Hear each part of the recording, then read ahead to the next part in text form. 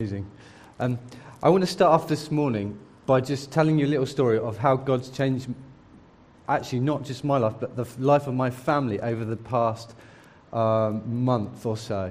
So over the last 6 months, I don't know if you've experienced anything like this, but we in our family have experienced this horrible cycle of COVID, colds and tummy bugs. And it literally has not stopped for 6 months. We would just finish having a cold and then feel better and then get another cold again. And it had such an impact on me. It would kind of dull down my spiritual life because I wasn't getting up to pray. Has anyone experienced that? It's so frustrating and you feel trapped in it. And then the kids pick something up from school and then, oh no, I've got it. Before you know it, you've got it again. Well, it was just a bit depressing, if I'm honest. Before Easter, Andy Rimmer said to us, we've got a house, a family house. It's his sister's house, who no one lives in at the moment, in Newmarket. Do you want to go there for 4 days for a holiday? So we went to Newmarket with there's literally horses everywhere, which is an amazing place. But for 4 days, we were in this house. And one day, Michelle and the kids had gone out for the day to see her sister. And I was on my own in the house. And I just got another cold, and I was just feeling really rough. And something else I've got to confess to you. I've started in the last 6 months, I was just constantly eating too much chocolate all the time and putting on loads of weight, okay? And it's like a real stronghold in my life, just eating bad things all the time. And I thought this week I was going to seek God and I was going to not do that. But I noticed in the fridge there was this bar of chocolate that didn't belong to us, it belonged to the family. The Rimmer family, Andy's sister's family. But it was fruit and nut, and it was massive. And I thought, I'm just going to open it and try some of it. And literally within 5 or 10 minutes, I had eaten this bar of chocolate that big. It was terrible, and I felt so guilty. I felt awful. I felt so bad, I just thought, this was about 11 o'clock, I'm just going to go to bed, because I didn't feel very well. So I went to bed. And when I was sleeping, probably for 2 or 3 hours, I had this most incredible experience. God showed up in my dreams in a way that I don't remember having like that for a long time. God appeared to me in my dreams in such a powerful way that I can feel it now when I think of it. Literally, in my dream, it was the most incredible feeling, but it was also completely terrifying. God appeared to me in my dreams, and it was so exhilarating, so fun, so lovely, and just desperately, I can't put it into words. It's just like ecstasy. That's the only way I can describe it. The ecstatic feeling, but also completely terrifying.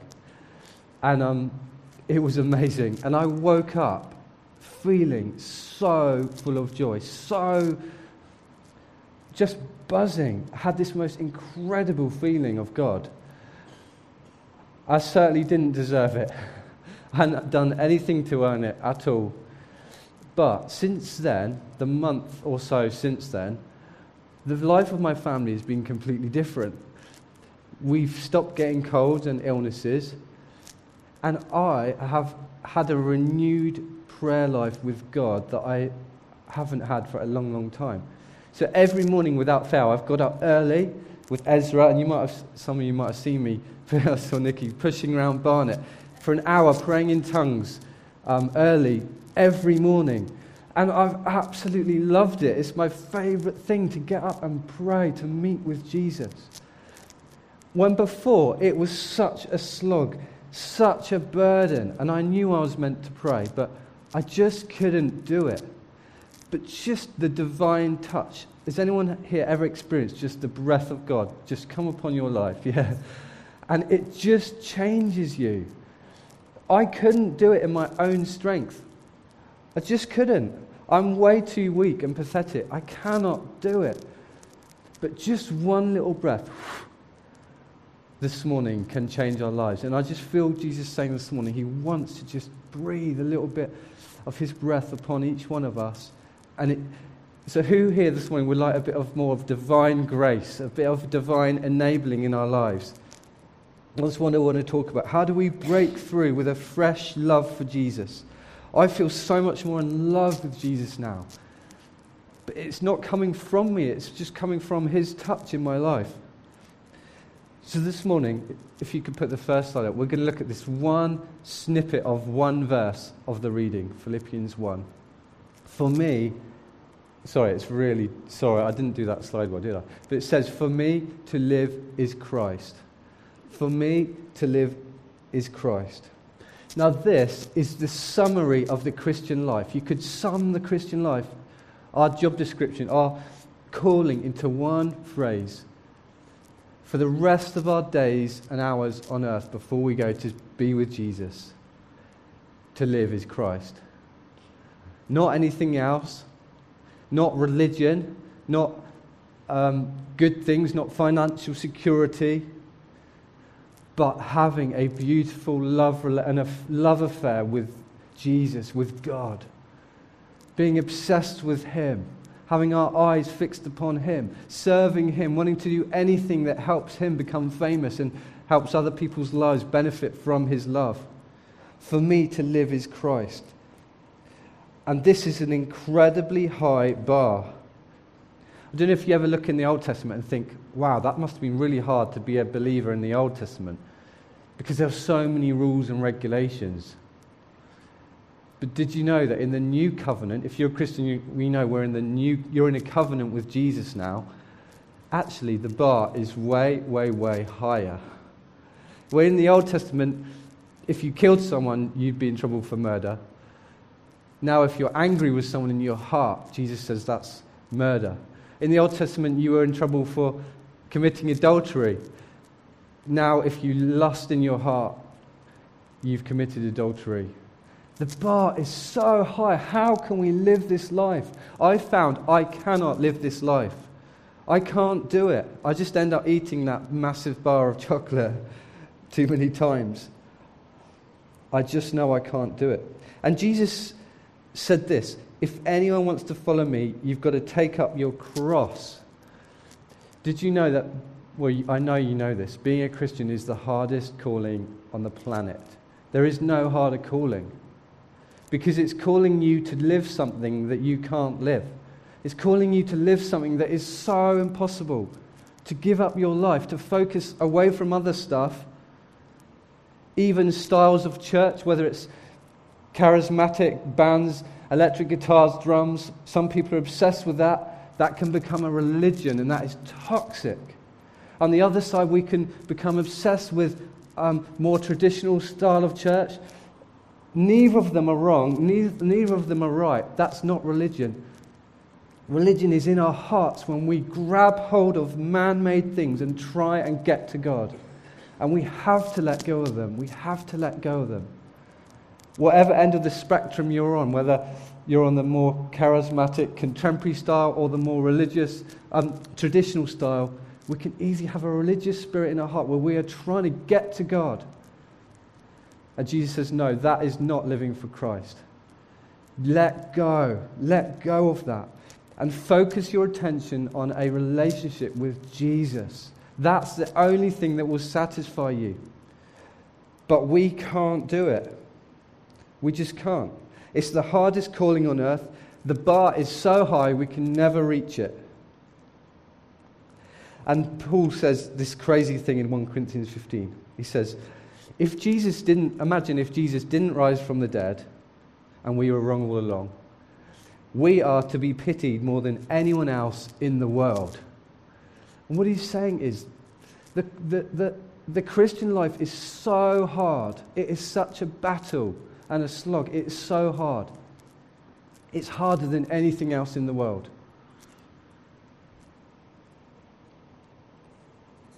We live in such an intense battle. And you may be feeling this morning, I want to live for Jesus more. I want Jesus more, but I just can't.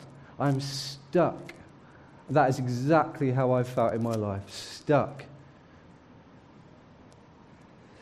And the Christian life, so easy, just becomes about duty, like cold-blooded duty. I must do this. I must do this.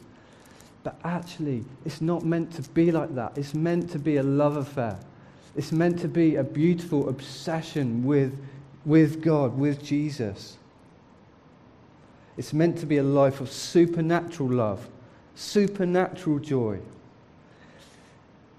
And thank God for us, for our sake, Paul, he broke through in this. And he teaches us how to break through. Against all the odds. He was in a Roman prison. You know, Philippians should be the saddest book in the Bible. He was probably on death row. It would have been literally the most horrific time he had there, chained to these guards. But Philippians is the most joy-filled, happiest book in the Bible. 16 times in four chapters he says about being filled with joy. 16 times.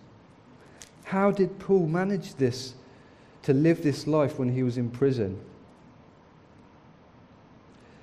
And throughout Philippians, Paul's love for Jesus is just bursting out. So in the bit that was read out by Liz before, he says, "It is far better for me to die right now and just to be with Christ. I long just to go and be with Jesus." And then in chapter 2, he says this amazing thing. He says, "Christ Jesus, who made himself nothing, taking the form of a servant, being born in the likeness of men, being found in human form, he humbled himself. He became obedient to the point of death, even death on a cross. Therefore God has highly exalted him and bestowed upon him the name that is above every name, so that at the name of Jesus every knee should bow in heaven and on earth and under the earth. Every tongue confess that Jesus Christ is Lord, to the glory of God the Father." So for Paul's life, it wasn't a religion, it wasn't a duty or just a slog. This was a passionate love affair. His love for Jesus just oozes out everywhere. So how did he do this? Because I want to live like that. Whether I'm in prison or not in prison, whether I'm having an easy life or a hard life, I want to be empowered. When I was little, when I was younger, I was obsessed with making bonfires. Don't know if anyone else was like that. Steve was. And since I was about 8 years old, my mum and dad seemed to be fine with this. I would get home from school, and with my brothers or my friends, we would build campfires in the garden, and we'd just love it. I don't know why. I'm just obsessed with it. And all I remember was billows of smoke, because the wood was always so damp and we didn't know how to do it. And we would just be lighting it and throwing more paper on and just couldn't get it to light. It was really, really hard. And I think our Christian lives feel like that so often. It just feels like there's so much smoke. Where is the fire? Don't know if you feel like that sometimes. But imagine if you got a bucket of petrol. I didn't do this when I was 8, but imagine if you got a bucket of petrol and you tipped it on the fire. Graham, could you show this little video clip? It's just a very simple clip. Can you play that one? And there is some sound as well, but don't worry if you... This is a man lighting a bonfire with petrol. Will it play? Oh no, it won't play. Sorry guys. Basically, sorry. All it is a man with a wet pile of wood, and he douses it with petrol. And he pours it on and on and on and on. Then he creates a little line of petrol a few meters away and lights it, and it just goes, you know what it will happen, it just goes... Woof. And this man, what I was going to try and say, is like the Holy Spirit in our life. You know, when I was sleeping and having those dreams, the Holy Spirit was just gently coming up to me and pouring the petrol on my heart. And you know, you cannot live the Christian life without that. We can try and slog it out. We can try it with cold-blooded duty, week by week. It just doesn't work. We need the beautiful person of the Holy Spirit to gently come up to us and put spiritual petrol on our hearts. And that's just the breath of God. It is the Spirit of life upon us, moving upon us. And our danger is we try and live the Christian life without this. And the Apostle Paul was always doing this with the Christians. In every book that he wrote, you look at the letters and it always starts off, I am praying for you. Basically, I'm praying for you that the Holy Spirit would douse you with spiritual petrol. I'm praying for you. I'm praying for you. I'm praying for you. The Apostle Paul is always saying that. Praying for the grace of God to transform you, for the breath of God to be upon you, for the fire of God to burn within you. And Paul, if you remember Paul's life, he had experienced this. See, we often try and copy Paul's life. So it's a bit echoey. We often try and copy Paul's amazing life without having Paul's amazing encounters with God. Do you remember when he was on his horse, when he was a murderer, Jesus just appeared to him with a great flash of light and knocked him off his horse. And then he was filled with the Holy Spirit. And then he spent 14 years in the wilderness just seeking God. And in 2 Corinthians he talks about he had incredible experience of being caught up in that he calls the third heaven. It's a very mysterious thing. He was caught up and saw things of Jesus that he can't even mention. They were too wonderful. His life had been doused with spiritual petrol, with the Spirit of the living God. And we often try and copy Paul's life of goodness without actually having the encounters with Jesus. You can't do that. It doesn't work. First, we have to encounter Jesus more, and then we can live for God more. For me, it happened in a dream. It doesn't matter how it happens, but it has to happen. The bar's too high. We can't do it. Jesus said, yeah, take up your cross, but he also said, actually, my burden is easy and my yoke is light. Which one's true? Is the Christian life really impossible or is it really easy? Well, it's both, but when you get that touch from God, it changes everything. My prayer life, getting up and praying in tongues for an hour every morning, has been like a dream. It's just been the funnest. Oh, I'd long to do it. It's never a chore. Never a chore. Oh, I just love it. When before, it would have been, I couldn't do it. I couldn't get up early. What's happened? Just Jesus has breathed his grace on me. That's what he wants to do with us this morning. All of us. 3 times the Apostle Paul said this. The things you see in my life, I want you to imitate them. I want you to imitate the things in my life. We need to imitate his encounters with God.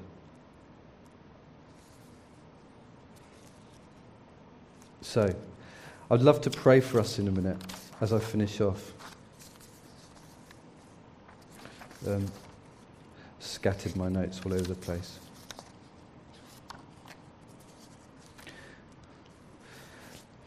I'm going to pray for us, but I just want to finish by encouraging us with the good news of the gospel. Because it's so easy for us to think, oh, I've failed. And I feel guilty so often. Like, Jesus, I'm sorry. I'm not a great Jesus follower. I'm not a great lover of Jesus so often. But the incredible fact is, the good news is that throughout Jesus' life, he perfectly followed God. He perfectly sought God. He perfectly was filled with love for God and passion for God. And when you became a Christian, Jesus gave you that perfect record of righteousness as a free gift. So each one of us is just clothed with righteousness. And God looks at you this morning and he's not frustrated. He's not angry with me and with you. I did not deserve, after eating that chocolate, I felt so ashamed, honestly. I didn't deserve to have that dream. Why did I have it? Because God looks at me and sees the righteousness of Jesus Christ. And you this morning, you're a holy place. You're a holy place. God's not frustrated. He's not angry. You're a holy place because of Christ, what he did on the cross. So I'd love us to pray this morning. So if you want to just close your eyes, let's pray together. I want to thank you, Jesus, that each person here is part of your holy temple. That the Spirit of the living God is living inside every person. And Holy Spirit, I pray you would just come and breathe, come and move. And I feel the Lord wants to say to us this morning that each one of us is actually very well acquainted with the Holy Spirit. You might think, oh, the Holy Spirit is a strange concept to me, or I'm not too sure how much I've experienced. But did you know that every time you've prayed for something to happen, you prayed for a friend to be encouraged, or maybe someone's lost their husband and you're praying for them for comfort, or you're praying for someone to get better, or you're praying for someone's work or their job. Every time you've prayed that, you've been asking the Holy Spirit to do something. And the Holy Spirit says, look, I'm your friend, I'm your helper. I live inside you. You are very well acquainted with me. You know me better than you think. And now, Holy Spirit, we ask that you would breathe that breath of God upon us, that divine grace upon us, that in the name of Jesus, we would come alive in new ways and seek you in new ways, that we would let go of religion, whatever our religious preferences are, that we would let go of them and not hold them so tightly, and that we would turn our gaze upon Jesus. We would be obsessed with Jesus, that we'd be in love with Jesus, that we wouldn't make do with second best, with other good things, but we would just be obsessed with him. Lord, help us to turn our gaze upon you. We need your help. Come and help us. Come and empower us this morning. I pray that people here would have wonderful dreams about the glory of Jesus. Come and bless them. Come and terrify us. Come and thrill us. In Jesus' name, for your glory. Amen. Amen.